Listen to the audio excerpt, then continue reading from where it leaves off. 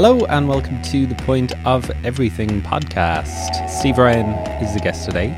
He's singer and guitarist in Windings, who released their fifth album, Focus on the Past Five, via out on Limerick Records this Friday, November 12th.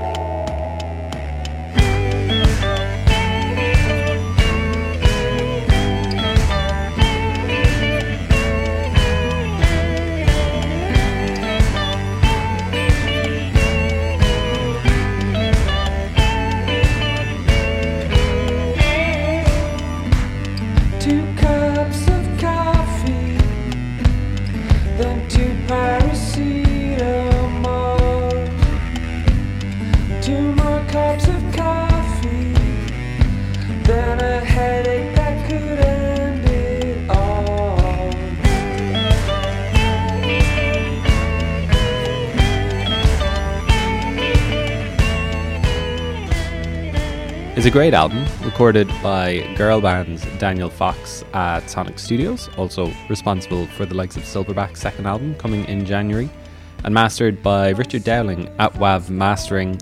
There's a confidence flowing through Focus on the Past Five. Maybe it's because Windings have been going for so long now.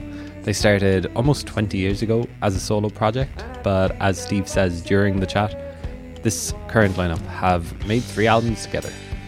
From Limerick City, those other members are Liam Marley, Patrick O'Brien, Mike Gavin and Brian Meaney. We're listening to The Ground at the moment. You can hear another track off the record, Apocryphal, in full at the end of the conversation.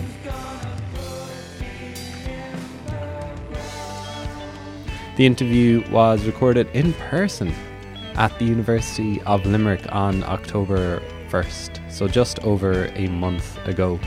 I did a postgrad there about 10 years previous, so it felt pretty familiar, but as you'll hear, it took me a while to figure out where I was going. Steve has been on the TPOE podcast before, about 6 years ago, on episode 17, talking about Giveamanakick, his other band. I think that interview holds up really well, to be quite honest, so I'd recommend giving that a go if you haven't already. Just search for Giveamanakick, TPOE, wherever you listen to your podcast, and it should come up. We reference it a few times in the chat, just so you know.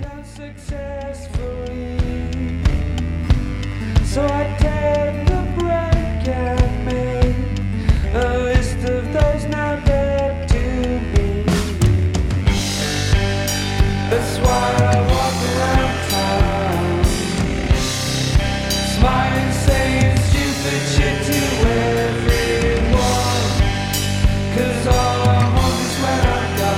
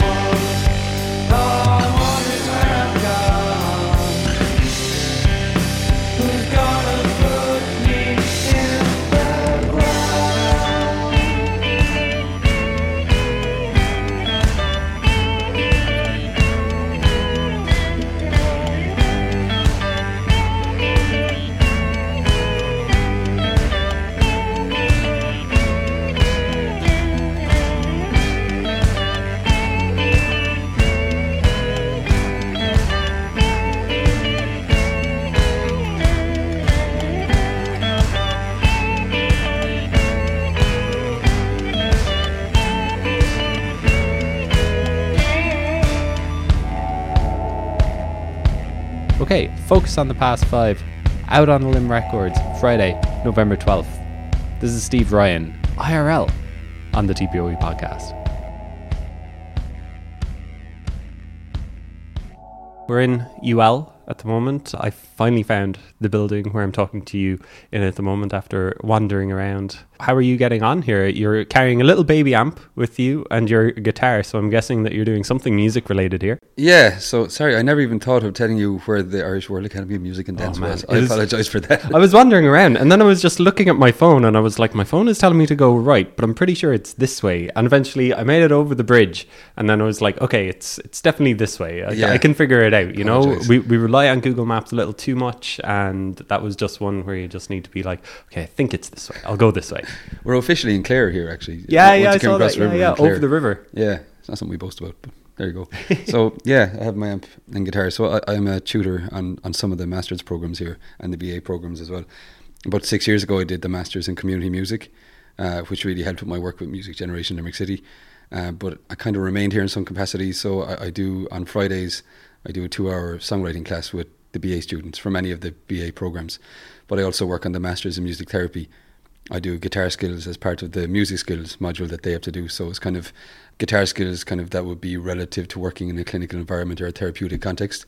So I do some guest lecturing on the Masters in Community Music, and I do some guest tutoring on the Masters in Songwriting. And I give electric guitar classes as well. Wow. Electric guitar, that's important, not acoustic guitar. Somebody else does that really, really well. So, could you have imagined doing this even like a decade ago? Nah, no way. I am privileged to, like, and I walk around here going, this is amazing, and I don't take it for granted at all. Like, I just had a 2-hour songwriting class, and we did 3 groups and 3 new songs were written, and I just got to kind of sit there and listen to these like talented musicians create songs that didn't exist an hour previously, and then they leave, and I'm just like, this is amazing. This has become part of my life and part of my job, just to be amongst this musical creativity all the time. And it is a privileged place to be, without a doubt. I imagine it's a relatively new course as well, is it? I think this is my 5th year doing it, I think. Oh, okay, wow. Yeah, I'm definitely more comfortable doing it now than I was like 5 years ago. So it's an option or an elective, so you don't have to do it. So anybody who chooses to do it has chosen to do it, you know. They want to give it a go. So again, that's kind of unique and privileged as well, that I'm working with people who do want to be there. Yeah. Do you feel like imposter syndrome at all, kind of? Yeah. Thanks for asking that, Owen. Like, I mean, there's definitely times, yeah, 100%. Because there's people who are way more talented than me. You know, there are, like, you know, it's shocking. It's a shocking thing to think of, but there are people who are way more talented than me, and I meet them regularly. You know, and that's it. I'm just kind of, again, just lucky kind of to experience that kind of level of talent around me. I guess that it must just be nice being around like these younger people who are just so full of energy. I feel like people can get so kind of beaten down by like the music industry or something, but then you've got like these 18 and 19 year olds coming in like hopeful, full of life, and just like, teach me everything you know. Yeah, like exactly. And I'm actually in my 2nd year of a PhD as well, and kind of, you just give a really good elevator pitch of kind of the crux of what my PhD research is about, which is kind of working as a songwriter in kind of a community music context, but my background being like, you know, a working musician, a songwriter, and how do I kind of get my kind of, my kind of, the knowledge I've accumulated over the years, experiential kind of knowledge, how can I now kind of transfer to that to other people who want to learn it in kind of a more academic way, but not be like, ugh, I've given everything I got, I hate this, I'm going to throw my guitar in the corner when I get home and not just deal with it until Monday. I want to kind of put a framework in place, whereas I'm a songwriter and I'm kind of helping other people writing songs and make music, but also because they are doing that, that is helping me kind of realise things that maybe I didn't notice, and I'm seeing other people kind of realise things, and I'm going, oh, do you remember that? Or, I never thought of it that way, actually. So the whole thing is reciprocated. So it's like a cycle almost. It's what I think. Does that sound right? Because I have to like write a whole lot about it. Wow, a PhD. How daunting. I know. What have I done?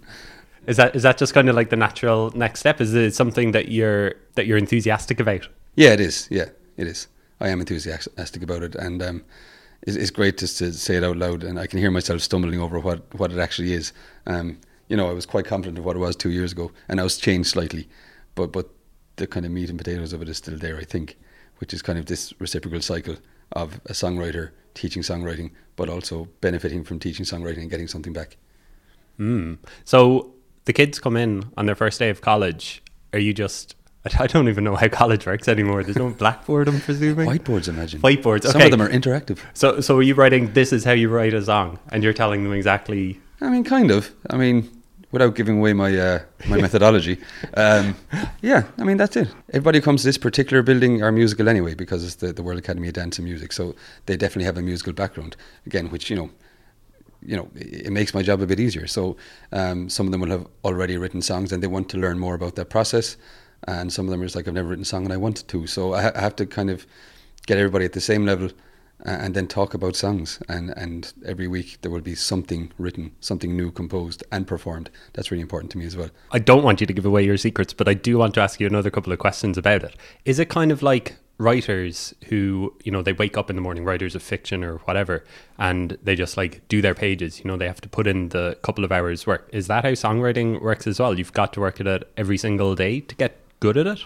Not in my experience, no. A guitar maybe, because or an instrument, that would be the way. And like if I don't play guitar for a week, there's something going on there. I need to check myself, because what's going on? There's obviously something else distracting me, and that's not good, because I'm a guitar player and I should be playing it a lot more. I want to get better.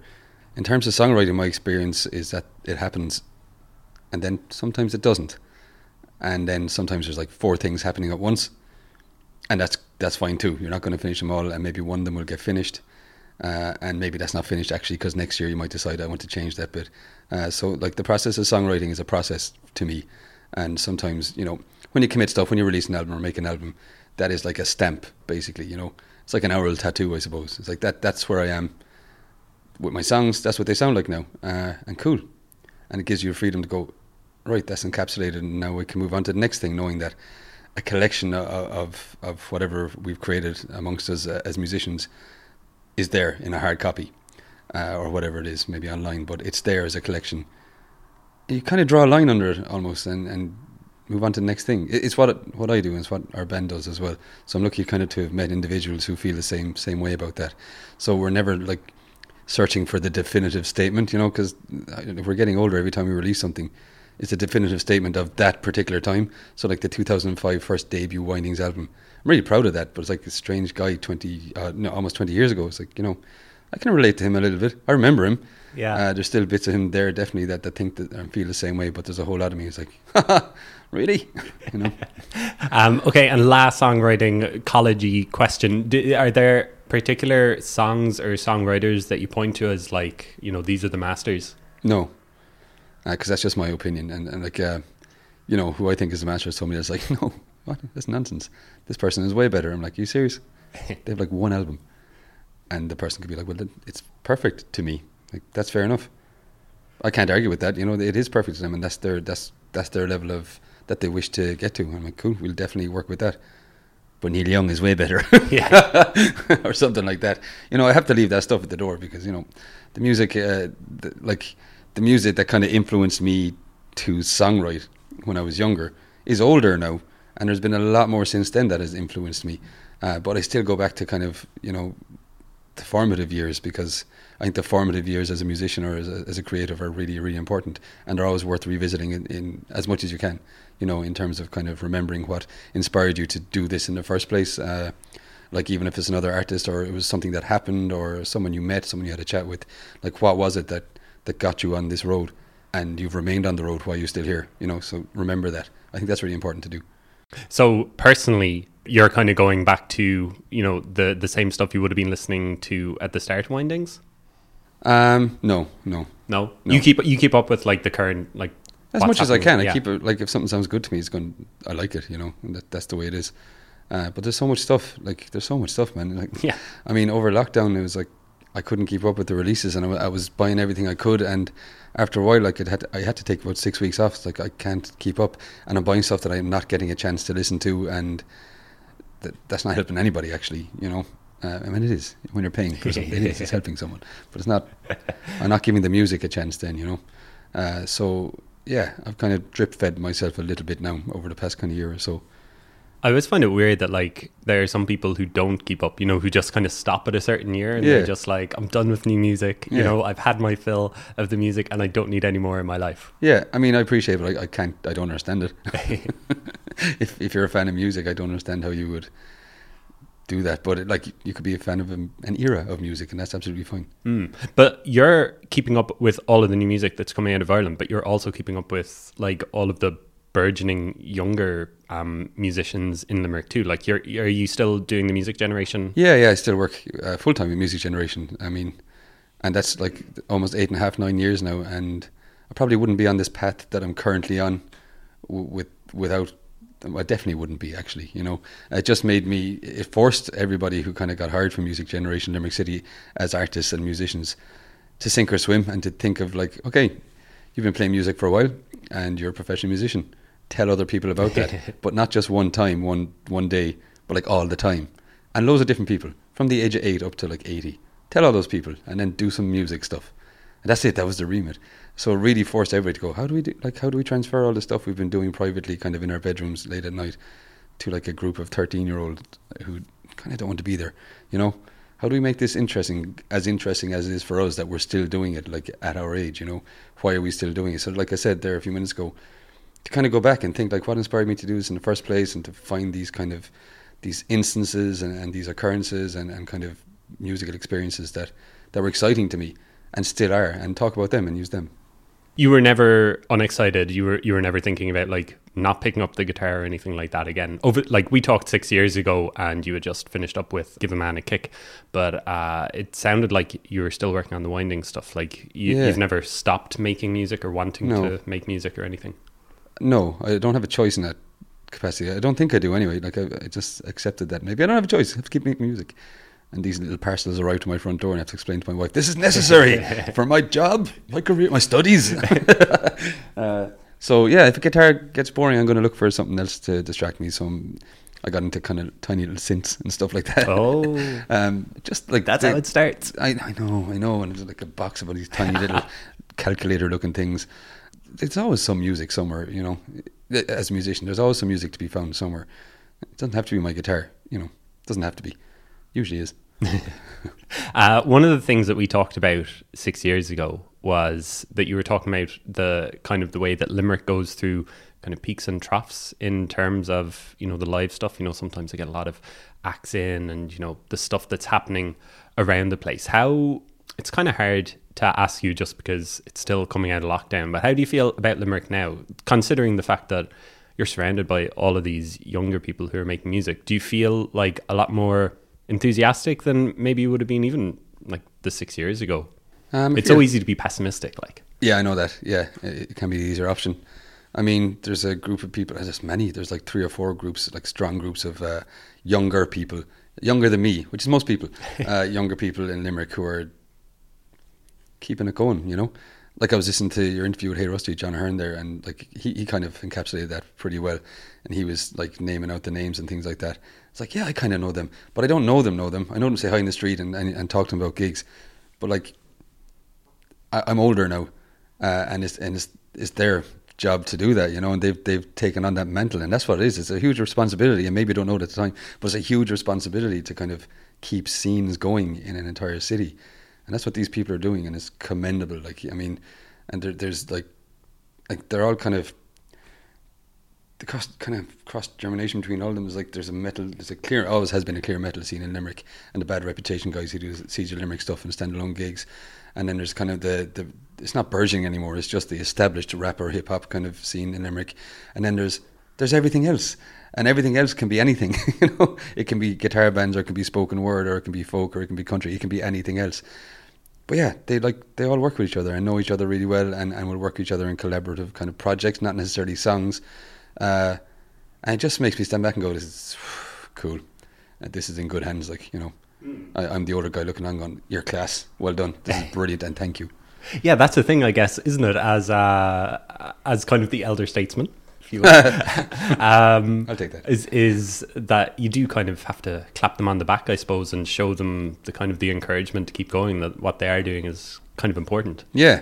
I mean, I guess so. Like, I don't get to go to a fraction of the gigs I want to go to anymore. And I couldn't anyway. There was none on. But now all of them in the world are on all of a sudden.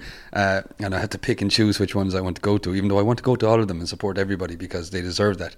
But when I meet someone, I'm like as sincere as possible, and I hope they take it that way. It's like, thank you, you know, thank you, and that's it. Thank you for doing this. Thanks for putting this on. I really appreciate it, and I know loads of other people do too. So yeah, it is kind of, you do have to acknowledge that. You don't have to, but you should. People should acknowledge that. Is Limerick suffering at all the same things that are happening in, say, Cork and Dublin? A lack of practice spaces, or is it doing okay? Do you know? I don't know. I haven't heard many people complaining about it. I'm kind of out of that loop now, though. I mean, we're lucky enough that Dolan's Warehouse have been the most generous people to us for most of our kind of existence as a band, or me in bands, with Giveamanakick and Windings. they've always helped us out in terms of somewhere to practice and things like that. They saw us stuck. Our videos or band shoots, like they're just like, I mean, over half the stuff that we've done probably couldn't have done without the help of Dolan's. So we're lucky in that aspect, you know. But I know there are bands starting off who always struggle to find a place. But you know, there's always the drummer's sitting room. I mean, that's where we started. You know, drummers' parents were always a bit more understanding because they're used to the noise at that stage. So that sounded really condescending and patronising. I didn't mean that, but like there is like a struggle for spaces to play. Always. We do have a lot of places to play in Limerick. We do. As in, like more so probably than other towns. You know, we are kind of lucky, but we don't take that for granted either. You know. Do you think just generally as a city, Limerick is doing well? It's always kind of sad walking around and you see it's the same as Cork, like, you know, just the amount of empty buildings on like the main street or on the side streets. But then you find the good places like Steamboat or something like that. You know, there's good people doing good things. Track and all. Yeah, I mean, like, yeah, dereliction is a big issue. I think the council are trying to take it in hand. Don't seem to be trying very hard, but like, you do see some notices going up and someone going, whoever owns this, we're going to be taking it pretty soon, so you better give us a call, kind of a thing. Like everywhere else, there's a problem with housing and stuff like that. But if you're going into the kind of the city, I noticed over the past 2 years, and even just before lockdown, there's a lot more independent businesses, smaller businesses that are popping up in terms of restaurants and cafes and even microbreweries and stuff like that. And they're still there. Like they opened just before lockdown, and I went, this is bad timing, yeah. And then came back out of it. And everybody kind of supported them throughout, ordering stuff online because we wanted to see these smaller businesses flourish. They were taking a chance. So there's a lot more independent kind of hospitality kind of businesses that are setting up, and they're small, and there's enough people to go around to kind of visit all of them, you know. And they're kind of opening on a monthly basis, and I hope they survive, and I hope people will support them because it's breathing life back into our city, like tiny business by tiny business. Yeah, it's really important. Yeah. So people are still waiting for Marks and Spencer's or something to come, and it's like, that's nonsense, you know. Cop on. That's not it. That's not the answer. I remember when I was in college here, there was a Super Quinn here, and Super Value now. Super Value bought it. Super Quinn went away, but I remember Cork was, you know, the one always after Super Quinn. I think there was no Super Quinn in Cork. Anyway. Okay. I'm sorry about that. Look, we could go on about supermarkets. It doesn't affect you in any way, obviously. I mean, I enjoyed going in there while I was here, you know. Yeah. I heard so much about the Super Quinn sausages. Wow, what an experience. But okay, windings, I suppose. We talked about them a little bit on our podcast 6 years ago, which I was listening to this morning. I think it holds up in case anybody wants to pause and go back to listen to it. You played a gig in the bars a couple of weeks ago. Was that your first proper gig in like ages with them? It's all of the guys. With the Barras or with Windings? With Windings. With Windings. It was our second one. We had done one the weekend previous, and that was our first one, and that was in Claregalway Castle. That was up at Googie's big event. That looked class. It was class. It really was, and it was overwhelming almost, the size of the stage, and it was not like dipping the toe back in the water. It was like diving straight into the deep end, and it was great. And we were on a bill with like Soda Blonde and Bitch Falcon and Junior Brother and Mary Wallopers. And it's just like great, just chatting to everybody, just shooting the breeze, kind of, we're back, hey, how are you? You're back too, wee. And it was really nice.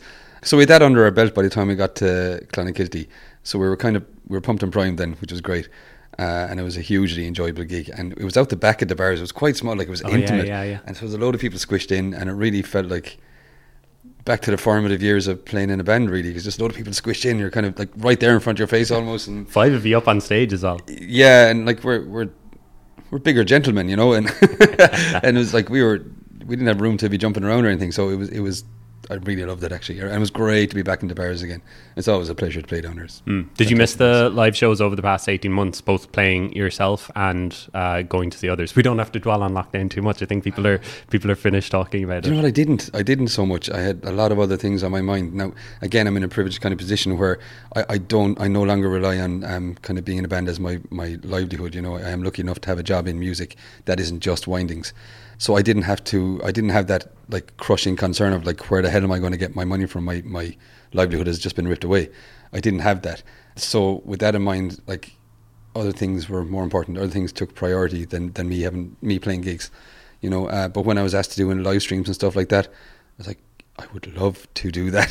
Thank you so much for asking me. So we did a couple of live streams, and that was brilliant. Like, we were really grateful to be able to do that. But in terms of me as a musician, yeah, other things kind of swiftly were prioritised in my life, I think. Fair enough. So how do you view Windings now? Do you just see it as a kind of a collective creative output between the five of you? Yeah, I think that's the way we see it. Yeah, I would say that. That's wonderfully said, actually. Oh, okay. Yeah. Okay. Answer my own. Can you say that one more time? I think there was 3 C's there. I like that. Collective creative output. Yeah. Oh, if you just want to keep asking me about them, so I can take the I can take the load here. So tell me about when you started thinking about maybe getting back together, or did you ever stop thinking about like the 5th album? We had it written, and I was ready to go and record at the start of 2020. We were going to record it like in May or June maybe with Dan Fox. It didn't happen for obvious reasons. So it was written, and it was practiced, it was rehearsed. We were ready to go into the studio. So it got delayed a year. That's basically what it was. So as soon as we were able, we went back up to Dan Fox with our MISP grant, which we got, which was amazing because we had, at the start of 2020, released kind of like a tape, a compilation of all these kind of B-sides and non-album tracks, which sold out, which was brilliant. And then we were going to go on tour and generate money to allow us to record the album. Of course, like a million other bands who couldn't do that as well. So the MISP grant like kind of became apparent. We're like, I wonder, having never applied for a grant in our entire lives, we can't afford to pay out of our pocket to do this right now. We need to go on tour, or we can try this. And we got it. It's like, thank God. So we were able to record our album in 3 days with Dan Fox in Sonic Studios. Oh, 3 days. That had been written, so we needed 3 days of rehearsal, and then we had 3 days in Stony Batter recording it. 3 days, yeah. That was one of the things you mentioned, recording a Giveamanakick album up with Tommy from Berkeley in Donegal in 3 days. So a nice kind of round circle kind I've of learned thing. nothing. I've learned nothing like other than Dan Fox like, how many days you can have? 4 or 5? No, 3. We want 3. Yeah. It's like, okay, cool. He can get it done. Yes. Is that just because like it's 5 people trying to get 5 of you together is just harder and harder as you're getting older? Yeah, very much so. Everybody has like families and careers and other things that need taken care of. So yeah, we have to plan everything a long way in advance and really commit to it. Like, yeah, we're over prepared going into the studio, and maybe have expectations set a little too high in terms of what we can actually get done in 3 days. But we're happy with it, definitely. I'm always impressed. Is impressed the right word? About like bands who kind of stay around and make their 5th album, because so often nowadays, you see that it's kind of 1 album, 2 albums, and then bands kind of disappear.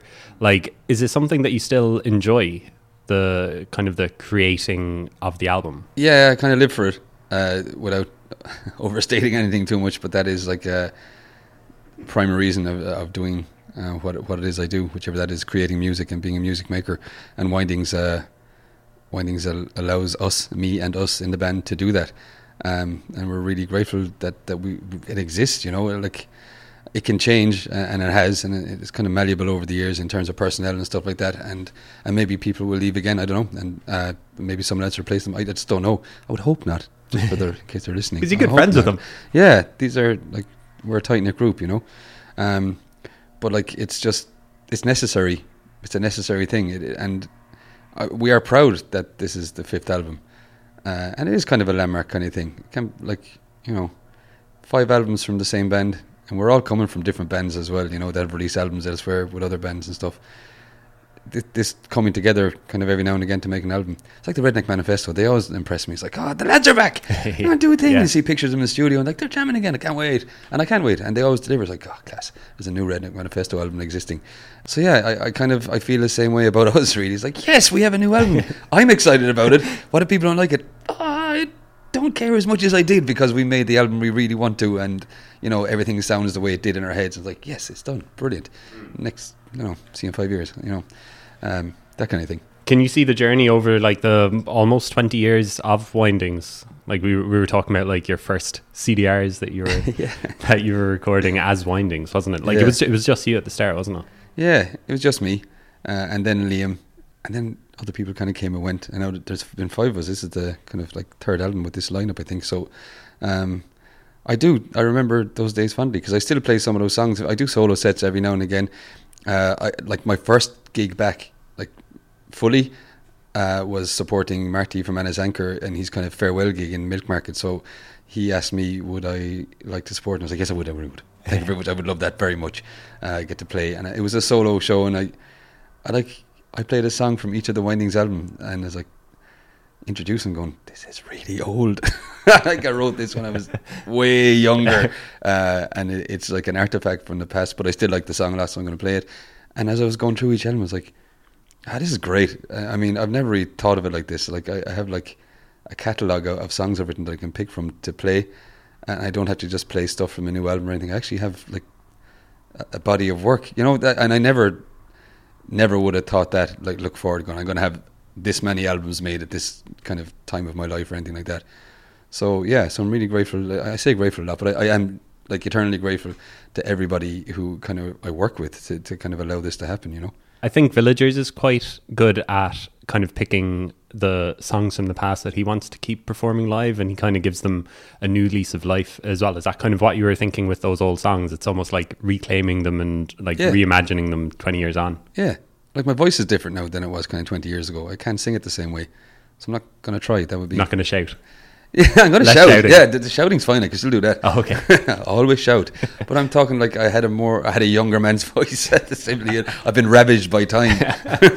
And it'll happen to you too. Watch out, kids. Maybe all the shouting. That could have been what it was. So yeah, I'm going to sing it differently. And to be honest, the songs are older and they mean something different to me now. The time they were written, my life was a certain way. Now I'm performing them 20 years later. My life is not like that anymore. And even what the song's about has shifted context and things like that. And that's interesting for me. So I will perform it and do it like the most justice I can, you know, but it's not going to be exactly the same as the recorded version from 2005. And I hope people are okay with that. I don't enjoy kind of identical to recording performances. That's not why I go to see a live band. I don't go and see a live band to hear the album played exactly the same tempo and key with every nuance intact. That's not why. I want to see a live performance, like warts and all, you know, depending on the genre and style of music. But it needs to be different for me, not just like what I just listened to it in the car on the way there. Do you know what I mean? So that element of live performance is important to me. So yeah, I like that Conor does that from Villagers, that he's constantly kind of going with his songs and he's following them as opposed to kind of deciding how they're going to go, as far as I can tell. I like that. Yeah, it's almost weird listening back to the early Villagers albums, because the versions that I hear live now aren't the same as the recorded versions, and it's just like, it almost feels like the recorded version isn't the proper version. It's a snapshot in time. Yeah. You know, that's what it is, like an hour tattoo, like I was saying, I think. Yeah. So how do you guys work together? I mean, has that changed over the course of the 3 albums now? What were you thinking or talking about when you came together for this album? From the moment that the previous album, Be Honest and Fear Not, was released and toured, we were already working on the next one, aware that we only have like maybe 2 hours a week, most weeks, not every week, to kind of rehearse. So like we don't get together for long periods of time. We have this like really small amount of time, because you said, like, there's 5 people trying to get together. So it benefits us to start working like way in advance, which is why there's kind of 3 or 4 years between albums, you know. That's the reason. So we were already working on new stuff, and a lot of it didn't make the album. There's a lot of stuff hanging around there that didn't go on there, but the 10 songs that are on there, like, we're really proud of them, and they kind of took shape from people, you know, the amount of voice memos bands have on their phone just from practice, and listen to it on my own going, that's not it. Okay, everybody, at 30 seconds you can hear me doing that, ignore that, and you need to do this, and everybody's sending voice message to each other, and it's really exciting. And it's like 3 or 4 years of that, you know, just whittling their songs away, and then we'd come back the next week and we play it the way we actually intended to the week previously, and make sure you make a record of that. And again, it's a whole process, and it's hugely enjoyable, and it's as enjoyable as releasing the album. The whole process of writing songs with these 4 other people, who maybe, like, when they first joined the band, was like, okay, Steve is the songwriter because Steve is Windings, and that's not the case anymore. I don't feel that way, and I did feel like that way for a little while maybe, but I don't anymore. It's like, okay, what you got? Bring it. And like, even Pa has 2 songs that he wrote on this album as well, which seemed like he should sing them because they're his songs. And like, I want to play guitar, actually. I want to play the best guitar I can on your song, Pa. Is that okay? You sing it because it's your song. There's no point in me singing it, really, because you wrote it and you sing it better than me. So the rest of the band are like, okay, let's make this song the best we can for Windings, and Pa's singing it. Oh, right. I didn't realise. There you go. I need to pay. I've only listened to it a couple of times. That's okay. My reasoning, that I didn't spot that. I have to ask you about that time that you pointed out where you thought that Windings was you. When was that? Was that kind of... It's when it was me. Yeah. Was that just, it's your baby? And yeah, exactly that. Yeah. So I released a solo album, you know, that was how Windings started. Windings actually started kind of like me playing solo, and then kind of two roads diverged into a wood, and Keith turned up at a Windings gig going, I want to play drums with these songs. I was like, cool, let's do it. And then they went off down there and became Giveamanakick. And then Windings kind of kept going, so let's stay quietly over here and release quieter things by myself that I record at home. The first album was like that. The second album we had Aaron on drums and Liam was on bass, and they played for the songs. That's what they did. I had a really kind of clear idea of what I wanted, and they did that, and then kind of made it their own a little bit, but it was still me. And then third album, then that changed. At the arrival of other people and a change of personnel, everybody was inputting what they thought would be the best for the song, which wasn't necessarily what I had thought or intended myself, which made it way more exciting and a more valuable kind of process as well, I think. So it's not my baby anymore, but it still very much is. But it's all of our baby, you know. It's all of our babies. It's all of our baby, communal baby. That's the thing. Like, you hear about bands who have rules, or you know, they dress a certain way or something, and it just seems like it's an extra stress on the band. And once you kind of let all of your preconceptions go, you're going to have more fun. I'm guessing that it's more fun now than it was at that period, maybe. It's always been fun. It's always been fun. I can say that. I'm not sure. I'm not sure if it's always been fun for everybody Those guys weren't having fun. Oh no, they were crying. Like, I don't know. Everybody approaches it differently. You know, some people start with a visual aesthetic and they kind of capitalize on that and go with that, and that's really interesting to me as well. You know, because you have a marriage of kind of the visual and the kind of oral as well. And that, like, I love bands like that. I really do. But it's just not us. Like, because we look a bit silly. We look a bit silly, and we don't care for it. I think for us as a band. Did the lyrics? We wear check shirts and have beards and stuff, you know, like for most of our lives now. Yeah. Can't change. Did the lyrics change over the course of lockdown? I was reading in the press release, it says that the lyrics might have changed a little bit. Yeah, they changed a lot. Yeah. So, like, as I said, the album. Like, you thought the album was finished? Yeah, it was. It was ready to record, and it would have been recorded if lockdown hadn't happened. And I had gone back to the lyrics and go, well, that's not relevant to me. I don't think that anymore. Oh. Yeah. Is that like a head wreck, though, that you think something is finished and you can move on, but actually you have to go back and almost... Is it ripping it up again, or...? No. I mean, kind of it was a bit of work, yeah, because I would sing things a certain way with certain cadences and certain kind of, you know, like accents on particular syllables and all this, but the words weren't right. I didn't feel that way about things, and even though it was, as I said, an oral tattoo kind of thing, I didn't want that to be tattoo. I would have to get it lasered off. So I said, no, okay, this has not gone down yet, and that's not right what I'm saying. So I changed like 3 or 4 songs, and one I just rewrote completely lyrically. The music remained intact. And the first song, is that you singing? Is that your song? Yes. Yeah. Just because I want to know, what two are paths? They're right beside each other. So one is called Breathe In, and the other one is called Portals. They're kind of I don't know. They sound like, I know what Paz songs sound like, actually. So they sound like Paz songs. How about that? Well, he's singing in them, and they're the kind of they've got more of a jangle to them, I think, maybe. The first song on the album feels very different to Windings. I think very much telling a story on that track. Yeah, that's called Black Widow. So that's a straight narrative. Like, that is just kind of directly inspired by this book by Kevin Barry, which was There Are Little Kingdoms. Was that the first collection of short stories? I think the first story in that was Atlantic City, and it's about this kind of it's a group of young people living in this town, and that's it. That's the story. And at the end, then I don't want to give it away, but it's a really good story. And so it's not based on personal. No, it is. It's exactly what I remember. Right. Like these half remembered kind of things from when you're younger, almost like pre-teens, almost like, you know, about 12, 13, 14 years of age. You know, I was growing up in a suburb, and here's what we did, and here's also what happened. So there's all these nice nostalgic thoughts, but also, you know, these really dark things happened as well. And I thought long and hard about that final verse I think you're referring to, maybe. And like, I was like, I don't know if I can say this, you know, because this is just my memory of something that happened. And I worked really hard on taking out any unnecessary words or anything that would kind of make people think a certain way. So the rest of the song was like, here are things we did, and this happened at the end.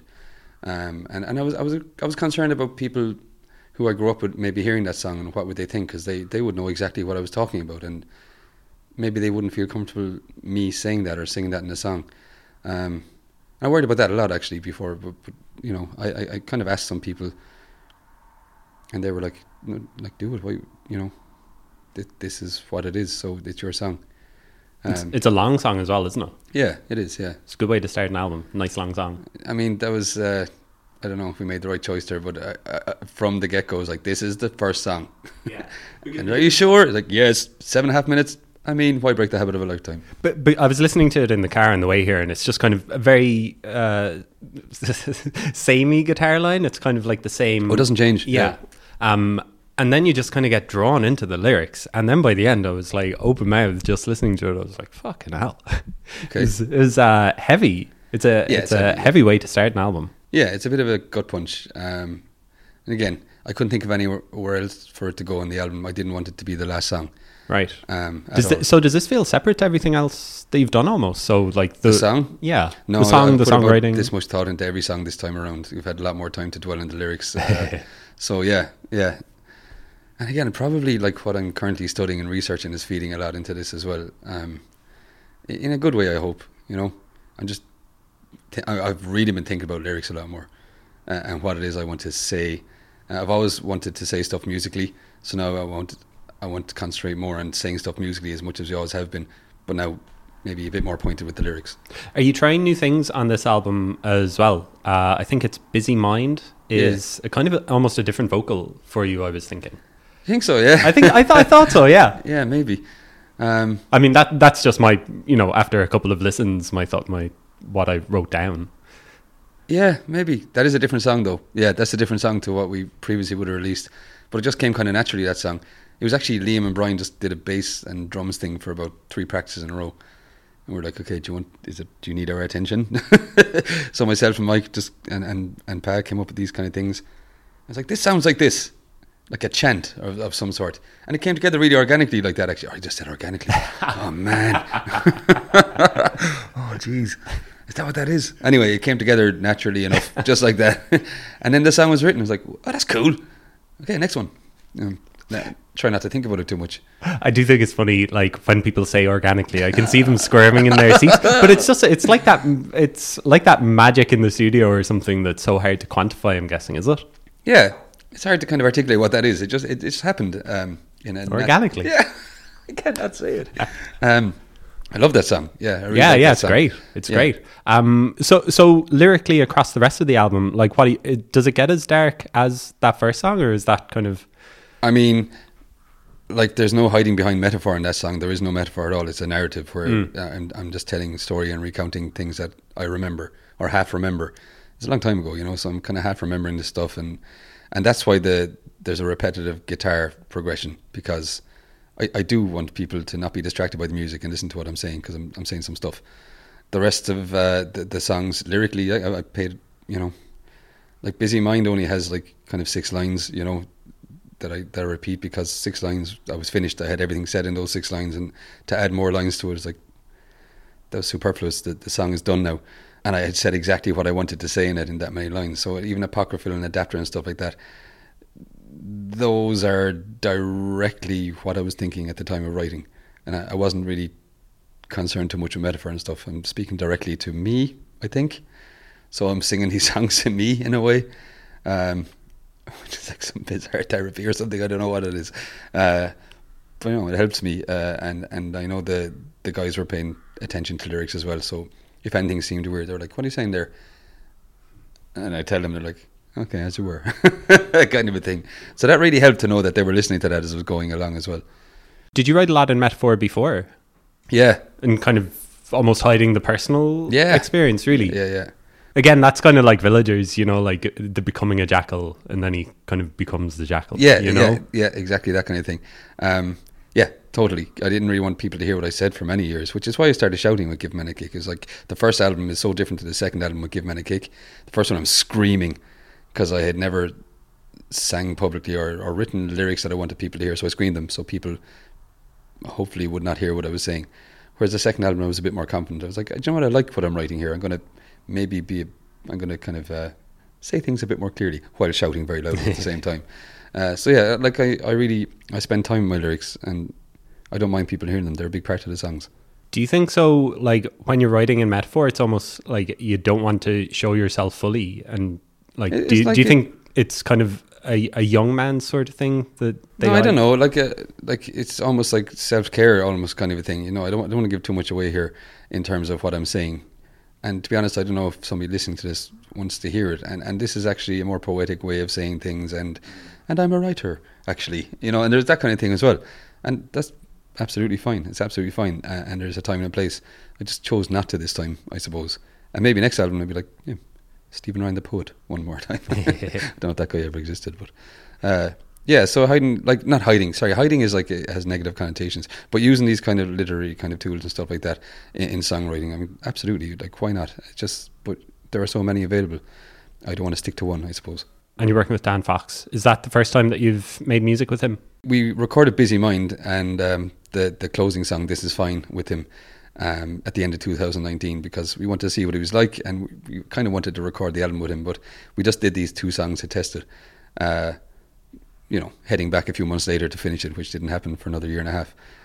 So that was our first time working with him, and we'd heard stuff he'd done, you know, like it had a kind of a stamp to it that wasn't like anybody else, so it sounded like he had a certain style of recording almost that I really liked and the rest of us liked.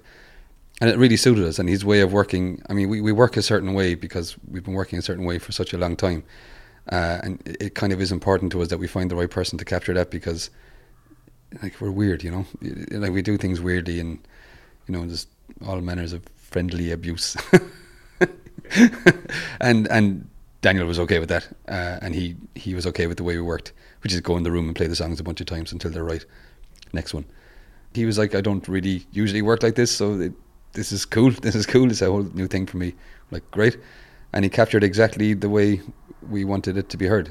So how collaborative is that experience? Like, is it kind of talking with him a lot? No. It's a trust kind of thing, I think. So when we did the first 2 songs with him and then drove home to Limerick, and then like the week after he sent us the mixes, we're like, he gets this. That's exactly the way we've been hearing this, you know, collectively. So it's like, grand. Yeah, so trust his ear, that's it. And we went back up and he did the same with the rest of the album. It's like, nice one. This is brilliant to find someone like that, you know. And we're lucky, anybody we've worked with kind of thus far has been like that, you know. Yeah, he was great to work with. I'd love to work with him again, definitely. And I'm guessing like big fans of girl band, everybody. Yeah, of course. Yeah, absolutely. Are they making new any I wouldn't be at liberty to say. And also I don't know. Hopefully they will. They've been playing live shows as well, so hopefully. Yeah, they have been, haven't they? That's usually a kind of... Are you excited to release the album, get it out in the world? I am, yeah, absolutely. I mean, the gestation period has been kind of longer than usual, so I'm really happy with the way it's turned out. So we are definitely happy for people to finally hear it. And we hope that people want to as well, you know. We've been around a while, so it's not exactly like, you know, New Kids on the Block kind of a thing. And like, in our minds, we feel it's different to previous releases, so we would like people to hear it and not kind of think, oh yeah, I know what they do. I mean, there's still going to be, you know, me singing and some guitars and keyboards. There's that, like, you know, but yeah, I feel we've kind of taken a few turns in terms of our songwriting and things like that, so and the way we're playing things a bit differently. I do think it's confident, like, you know, maybe it's just the fact it's fifth album, you know, there is a confidence there, and the fact you're doing something different on the first album, I think it's new, it's familiar, but it still sounds really great. That's cool. Thank you very much. New and familiar, I like that. Yeah, that's cool. That's kind of what we were hoping, yeah. Okay, so if we're talking again in 6 years' time on the podcast, who knows if the podcast will be going by then, but I think it's about 200 episodes since we last talked. Wow, congratulations, that's amazing. Yeah, it just keeps on going. Like, what other stuff are you working on? Like, is it just all college, all PhD now? I guess so. Like, with music generation, that work is ongoing. So we're kind of going in new creative directions in terms of, we used to visit national schools and, you know, talk about music and songwriting and write songs with classes, and that's not back yet. We can't just roam from school to school, class to class. That's not kosher just yet. And so we're making videos. We've been making short videos all through lockdown to send into schools, representing the tutors they used to work with, and we're there, and we're getting our boss is getting really, really creative with these videos in terms of how far he can push us to be creative in a musical capacity, and it's daunting, it really is, but again, I'm enjoying it, and I'm enjoying kind of being pushed out of my comfort zone to do this kind of stuff, you know, musically. with the purpose of kind of music education. It's all music, so that's taken up a lot of my kind of time. So we have to write songs for that, and we have to kind of come up with ways in, and it's great. And you get to play music kind of on a weekly basis with a bunch of really talented musicians. I'm still working with Patrick on King Palace, and he's got some new stuff that he's going to be recording soon. So I'm looking forward to that. I was playing recently with a friend of mine called Niamh O'Brien, and she's a harpist and singer. So we played a gig opening for John Spillane. That was my first gig back, actually, in the Gap of O'Gonolo, in a car park of a church, opening for John Spillane, and it was amazing. So I'm doing guitar duties a bit more than I normally would have, I suppose. I'm enjoying that a lot. John Spillane is a bit of a songwriting master, isn't he? Yeah, absolutely. And I don't want to say he's underappreciated, because he definitely is appreciated by people who know him, but like... Maybe critically, he's underappreciated. Yeah, he definitely needs more props. I mean, he gets all the props, and he should. He needs more, though. He needs to be elevated a bit more. He is a songwriting master, without a doubt, and I have a lot of time for him. As he's a gentleman, like, he really is. Okay, I don't think I have any more questions, so maybe we'll just leave it on that positive note that John Spillane is a great songwriter. And a gentleman. And a gentleman. Listen, best of luck with the new Windings album. Congratulations again, and hopefully talk to you and see you live again soon. Thank you, Owen. I appreciate this. Thank you very much.